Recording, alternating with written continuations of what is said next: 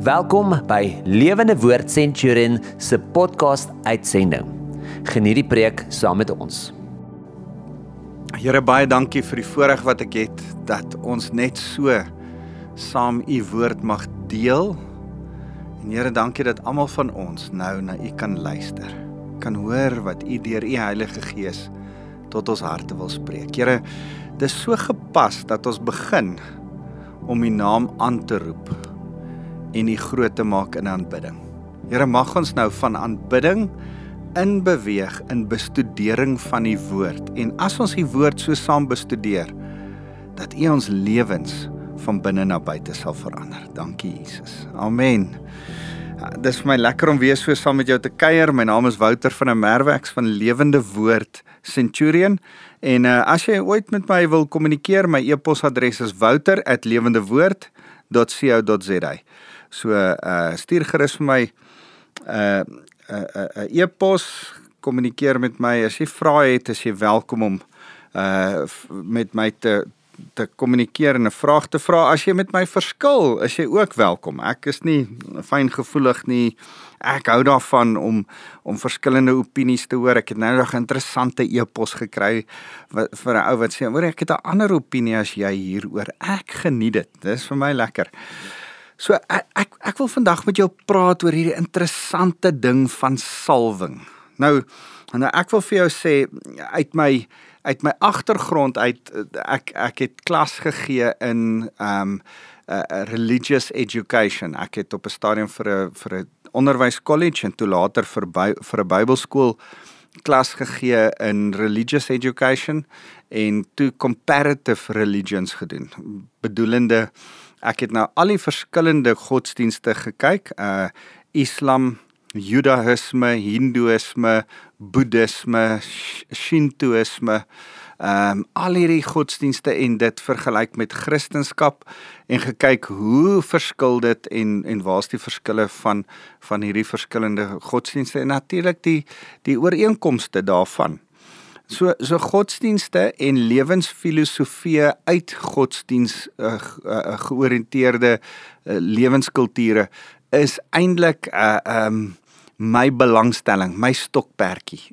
Iets waaroor ek oplees en kyk. As ek nou 'n ekstra program gaan kyk, dit fascineer my om 'n program te kyk na die mense se reise na Mekka toe, of wat die boeddhiste doen, of die verskillende boeddhas, en net interessante wêreldsveld vir my om na dit te kyk.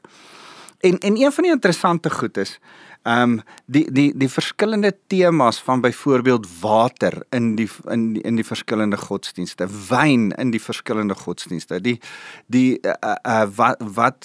wat se tema hou verskillende godsdienste van oor vleis. Hindoes eet byvoorbeeld, meeste Hindoes eet nie vleis nie. Hulle is eintlik 'n klomp godsdienste in een. Maar ander eet weer vleis en maak dit deel van hulle godsdienstpraktyke en offers. So daai is vir my interessant. Maar een van die interessante goed waarop ek afgekom het, is die rol wat botter of olie in godsdienste speel. En amper elke godsdiens het botter of olie as deel van hulle gebruike gemaak, 'n deel van hulle goedjies wat hulle doen.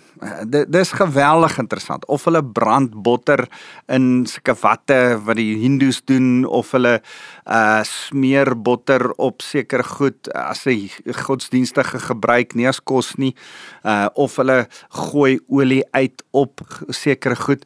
En dis so met die Jode en dis so met ons as Christene. Ons noem dit salwing. Ons glo dat daar salwing is.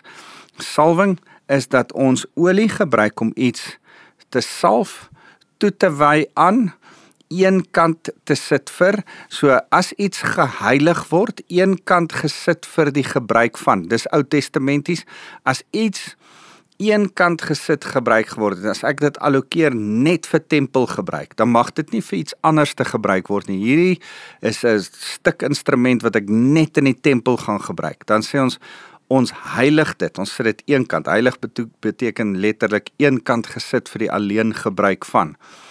En as ons dit heilig, dan heilig ons dit deur 'n aksie. Die eerste ding wat ons doen deur dit te heilig is om dit te salf. Ons smeer olie daaraan, as net 'n simbool dat dit nou 'n eenkant gesitte ding is. So, dis interessant dat Judaïsme so werk en Christendom werk so. In Jakobus staan daar dat as iemand siek is, dan moet hy die ouderlinge laat kom en hulle moet hom salf met olie en vir hom bid sodat hy gesond kan word. So dit lyk vir ons asof hierdie heiliging, hierdie salwing, hierdie smeer van olie op, sê met die bid van iemand wat siek is, ek sit jou eenkant, ek trek jou apart van waar jy was, voor die Here se teenwoordigheid en vertrou dat die Here jou gaan aanraak en gesond maak. So ek wil vandag met jou praat oor hierdie ding van salwing.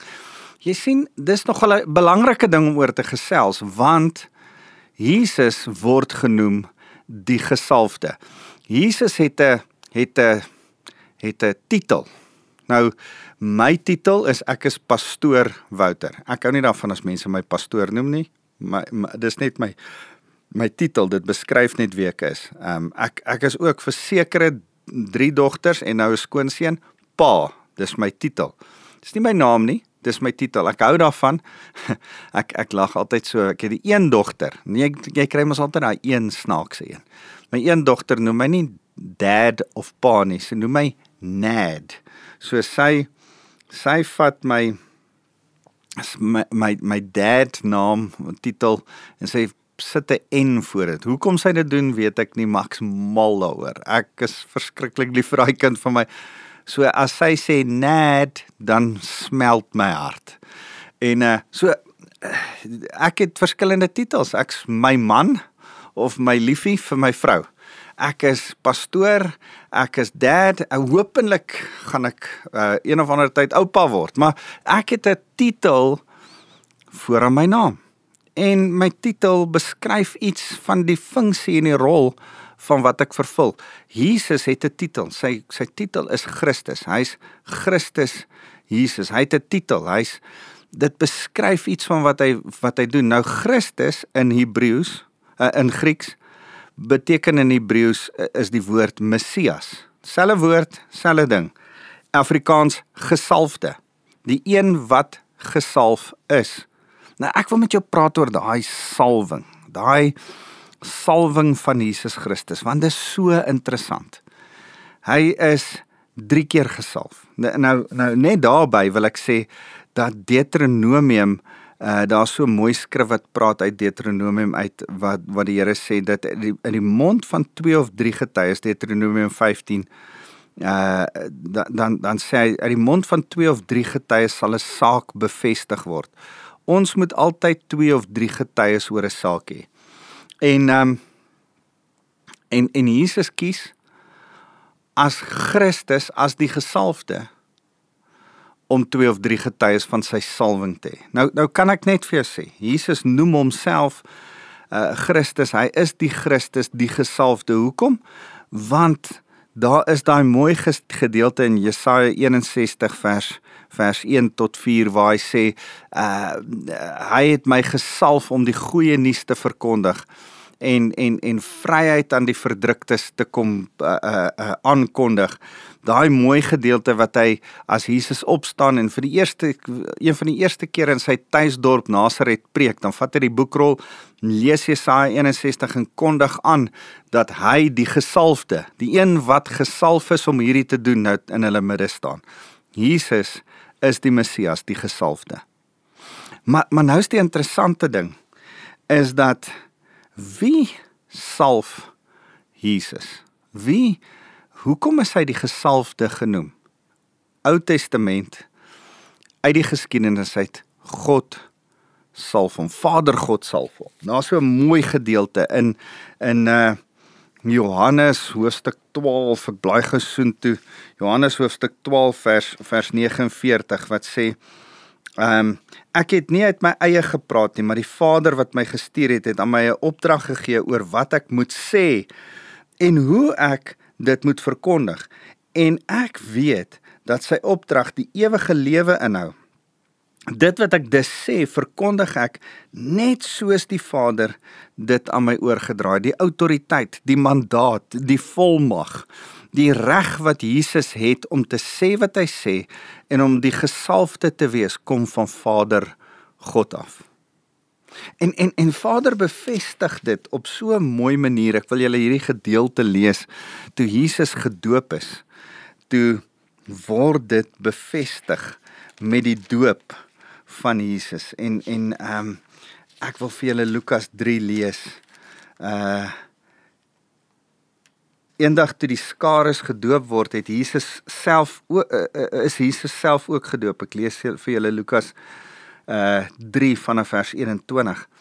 En terwyl hy bid, het die hemel oopgegaan en die Heilige Gees het fisies soos 'n duif op hom neergedaal. En 'n stem uit die hemel het gesê: "Jy is my geliefde seun. Jy is 'n kind so na my hart." Ek hou van wat die ou vertaling sê. Hierdie is my seun in wie ek welbehae het.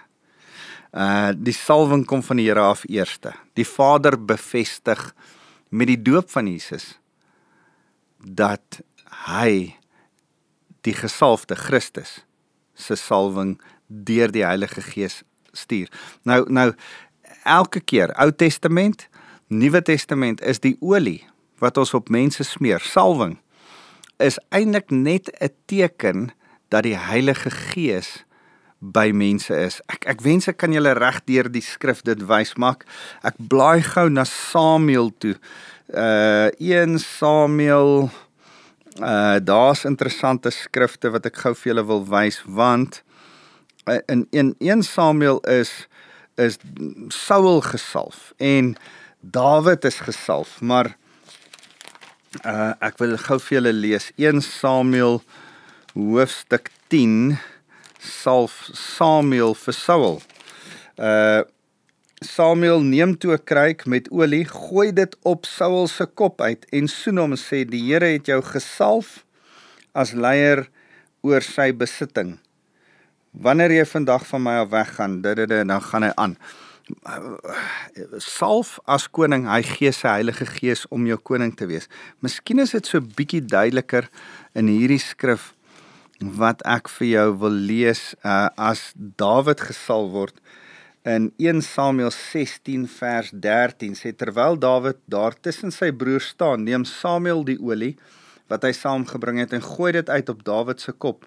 Van toe af het die Gees van die Here kragtig in hom gewerk en daarna het Samuel na Rama toe teruggegaan." Van toe af het die Gees van die Here kragtig op hom gewerk. Toe Samuel die olie op hom gooi, het hy die Heilige Gees geaktiveer. Daar's 'n teken van iets wat jy doen wat die Heilige Gees simboliseer. Die teken is nie die ware ding nie. My Toyota badgie op my kar voor kan niks, op sy eie kan hy nie ry nie. Hy beteken niks, hy het geen niks nie. Die kar agter die Toyota badge is eintlik die Toyota. Maar die badgie is net die teken dat dit die Toyota is. Die salwing is nie die ding wat eintlik die verskil maak nie. Die Heilige Gees wat saam met die salwing kom is wat die verskil maak. En daarom bevestig die Here die salwing van Jesus deur oor hom aan te kondig: "Hierdie is my seun in wie ek welbehae het." Die Here kondig dit aan. Maar dan gebeur daar so 'n mooi ding verder. Saam met hierdie autoriteit van die Heilige Gees, die salwing wat die Here aankondig. Dit is interessant dat toe hierdie Heilige Gees aankondiging gebeur, begin die Here se bediening. Want nou het hy die Heilige Gees, nou word hy in die woestyn weggelei, word versoek vir 40 dae, nou begin hy preek en sy bediening begin nou verder en dit vat vlam en dit gaan aan. En waar hy nou eerste begin preek, eerste begin wonderwerke doen, is dit vir my so mooi dat die Here ook besluit het: goed, ek dra die salwing, die Christus wees, die gesalfde een se salwing van die Here af, maar mense moet my ook salf. Nou kan ek net sê, dis so interessant. In die Ou Testament het konings, priesters en profete, hulle was die enigste 3 gesalfdes. Konings moes of 'n priester of 'n profeet salf, maar gewoonlik het 'n priester konings en profete gesalf. En partykeer het profete priesters en konings en profete gesalf. Gaan kyk maar na Elia en Elisa se storie van Jehu, die Samuel wat die ander gesalf het, Moses en Aaron en al hierdie stories. So die 3 profete, konings en priesters het mekaar gesalf. En dis die enigstes wat mekaar mag salf. Net 'n koning mag 'n priester en 'n profeet salf, of 'n koning. Net 'n priester mag 'n priester en 'n koning en 'n profeet salf. Jy moet dit verstaan. Nuwe Testamenties het Vader God nou vir Jesus gesalf, maar nou moet 'n mens dit ook fisies kom doen. Die enigste probleem is, daar's net een koning, dis Herodes, en hy's 'n korrupte koning. Daar is 2 hoëpriesters, maar hulle is korrup. Hulle is deur die Romeinse regering aangestel. Hulle is nie van die geslag van Aaron nie. Hulle is veronderstel om nie eintlik daar te wees nie. En hulle is eintlik 'n korrupte hoëpriesterskap. En daar's nie veel profete in die land oor in die tyd van Jesus nie. So wie kies Jesus om hom te salf? Blaai gou saam met my na hierdie mooi gedeelte in Lukas 7, aan die begin van sy bediening gebeur sy salwing. Lukas 7 vers 36. Een van die fariseërs het Jesus na sy huis genooi vir 'n maaltyd. En Jesus het dit aanvaar en aangelê om te eet. Onthou, die mense het so op hulle sye gelê om te eet. Miskien is dit een van die fariseërs wat Jesus gaan salf.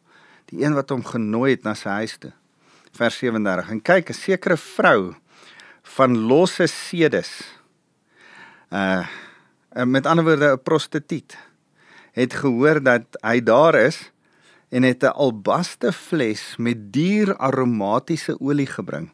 En sy het agter Jesus gekniel by sy voete en gehuil. Haar trane het op sy voete geval en sy het dit met haar hare afgevee en sy het sy voete bly soen en die aromatiese olie daaraan gesmeer. En toe die fariseer wat die gasheer was, sien wat gebeur het en wie die vrou is, het hy vir homself gesê, dit bewys dat Jesus geen profeet is nie. As God hom werklik gestuur het, sou hy geweet het watter soort vrou hom nou aanraak. Sy's 'n sondaar. En Jesus het toe gereageer en vir Simon geantwoord. Simon, het hy vir hom die fariseer gesê, ek het iets om vir jou te sê. Reg meneer, het Simon geantwoord. Hy dink seker goed, hy gaan my nou bevestig. Jesus vertel hom toe die volgende verhaal. 'n man het vir 2 mense geld geleen, R500 vir een en 50 vir die ander, maar nie een van hulle 2 kon hom terugbetaal nie. Hy het dus maar al 2 oorgesien en hulle skuld afgeskryf. Wie dink jy het hom daarna die meeste liefde bewys? Simon het geantwoord, ek veronderstel die een vir wie hy die meeste skuld afgeskryf het. Dis reg, het Jesus gesê. Hy het toe na die vrou toe gedraai en vir Simon gesê, kyk na hierdie vrou. Toe ek in jou huis ingekom het, het jy my nie water aangebied om die stof van my voete af te was nie, maar sy het hulle met haar trane gewas en met haar hare afgedroog. Nou as 'n vrou met haar hare loslaat in die publiek, is dit al klaar 'n teken van nederigheid. Sy ontbloot haarself. Is eintlik skaam, nederige gebruik. Sy het haar trane met haar hare afgedroog. Vuil voete met trane gewas, vee hierdie vrou met hare af, want sy het nie 'n handdoek lappe wat hierdie man vir haar gee, die huiseienaar nie. Al wat sy het is haar hare. Jy het my nie met 'n soen verwelkom nie, maar sy het my voete weer en weer gesoen, vandat ek hier ingekom het, of hulle nou vuil was of nie. Jy het nie my kop met gewone olyfolie gesalf nie, maar sy het my voete met kosbare olie gesalf. Ek sê vir jou, haar sondes, en dit is baie, is vergewe, omdat sy baie liefde aan my bewys het. Maar iemand vir wie min sondes vergewe is, betoon maar min liefde. Toe sê Jesus vir die vrou, jou sondes is vergewe. Die mans aan die tafel sê toe onder mekaar, wie dink hierdie man is hy, om rond te gaan en sondes te vergewe. Waar kry hy sy autoriteit? Wie dink hy is hy? Waar kom sy autoriteit vandaan? Van Vader God af. En nou bevestig hierdie vrou sy autoriteit eintlik deur hom te salf, en mans wat dit nie kan raak sien nie, bevraagteken dit. En Jesus sê vir die vrou, jou geloof het jou gered, gaan in vrede. Ek wil by jou kom stil staan en kom sê, dis vir my so kosbaar, dat 'n koning hom nie salf nie, dat 'n priester hom nie salf nie, dat 'n profeet hom nie salf nie, maar dat 'n vrou wat 'n sondaar is, deur die res van daai dorp geminag, dat sy hom salf, dat hy kies, dat sy die aardse mens is wat hom salf vir sy bediening, om vorentoe te gaan. Daar is so 'n mooi skrif in Jesaja 52 vers 7 wat sê, hoe lieflik is die voete van die wat die evangelie bedien, van die goeie nuus bring. Paulus herhaal daai skrif in Romeine 10. Maar daai skrif in Jesaja 52 vers 7 praat van Jesus se mooi voete. Hoe mooi klink die voetstappe, hoe lieflik is die voete van die een, en sy kniel by hierdie voete, want sy voete bring vir my en jou verlossing. Ek dink, die Here het juist die laagste een gekies om die evangelie te bring, om die salwing te bring. Dit is vir my so mooi, as jy besef in Jesus se tyd, was hy so 'n kampvegter vir vroue. Jy moet besef, 'n vrou was die laagste vorm van menswees. Die Jode het 'n sê ding gehad, daar's 'n man, gewone mense, dan is daar 'n hond, en dan is daar 'n vrou onder dit. En dis in die Jode se kop, hoe die klassifikasie gewerk het, en 'n hond was nog 'n onrein ding ook vir hulle. Maar hulle het nie veel agting vir vrouens gehad nie, en nou kies Jesus om 'n sondige vrou as die een te hê, wat sy voete kom salf. En haar trane van repentance, van gebrokenheid, was sy voete. Ek dink persoonlik, terwyl ek sit en oor hierdie ding dink en pyns en met die Here praat oor hierdie woord, dink ek persoonlik, hierdie vrou wie se naam nie opgeteken is nie, party mense sê dit was Maria Magdalena, omdat daar vroeër in Lukas van haar gepraat word, net voor hierdie gedeelte. Ons weet nie of dit Maria Magdalena was, uit wie 7 geeste gedryf is nie. Ons weet nie of dit sy was nie, heel moontlik. Maar die vrou, die Here kies hom nie in hierdie gedeelte, deur Lukas, die naam van die vrou te noem nie. Want die vrou is eintlik die bruid van Christus, ek en jy. Ek en jy is daai vrou, wat met ons trane, die voete van Jesus, met ons repentance, die voete van Jesus moet kom salf, kom was, in nederigheid na hom te kom, sodat ons kan hoor, jou sondes is vergewe, jou geloof het jou gered, gaan in vrede. Sal jy dit vandag ook kom hoor? Jou sondes is vergewe, jou geloof het jou gered, gaan in vrede. Maar wees jy bereid om die Christus in jou, Galasiërs 2 vers 20 sê, is nie meer ek wat leef nie, maar Jesus Christus wat binne in my leef, die gesalfde leef in jou. Sal jy met trane die geleentheid neem om die gesalfde in jou se voete te salf, deur in repentance voor hom te kom en te sê, Here, ek is ook daai sondige vrou. Ek is die bruid van Christus, of ek nou 'n man is of 'n vrou is, ek is daai vrou, wat in nederigheid na U toe kom, en voor U kom kniel. Jy sien, vir sy aardse bediening is hy so gesalf, maar hy het ook vir sy hemelse bediening so salwing deurgemaak. En in Matteus hoofstuk 26 vers 6 tot 13 lees ons 'n verhaal van 'n vrou wat hom in Betanië gesalf het. Markus 14 vers 3 tot 9 noem ook nie hierdie vrou nie. En dit lyk vir ons, dit kan dalk 2 vrouens wees, maar dit lyk vir ons na dieselfde vrou wat in Matteus 12 vers 1 Johannes 12 vers 1 hom kom salf het. Ek lees vir julle. 6 dae voor die Paasfees sou begin het Jesus na Betanië toe gekom, waar Lazarus, wat hy uit die dood opgewek het, gewoon het. Nou Lazarus, as hy sê Lazarus wat hy uit die dood opgewek het, hy het Lazarus in die week voor sy kruisiging uit die dood opgewek, net voordat hy gekruisig is. In daai laaste gedeelte van die week, op pad Jerusalem toe, het hy eers by Betanië, 'n klein dorpie net so 2 kilometer buite Jerusalem gestop om sy vriend Lazarus op te wek, want hy het gewoonlik by Lazarus en sy twee susters Martha en Maria gebly as hy Jerusalem toe gegaan het vir sake, vir die Loofhuttefees en die Paasfees en die Pinksterfees wat hy moes bywoon. Nou is Jesus daar, hy wek Lazarus op, en hier gebeur iets. Daar het hulle vir Jesus 'n aandete voorberei. Martha het dit voorgesit en Lazarus was een van die wat saam met Jesus vir die ete aangelê het. Nou in Matteus en Markus staan dat hierdie ete het plaasgevind in Betanië, maar in Simon die melaatse se huis.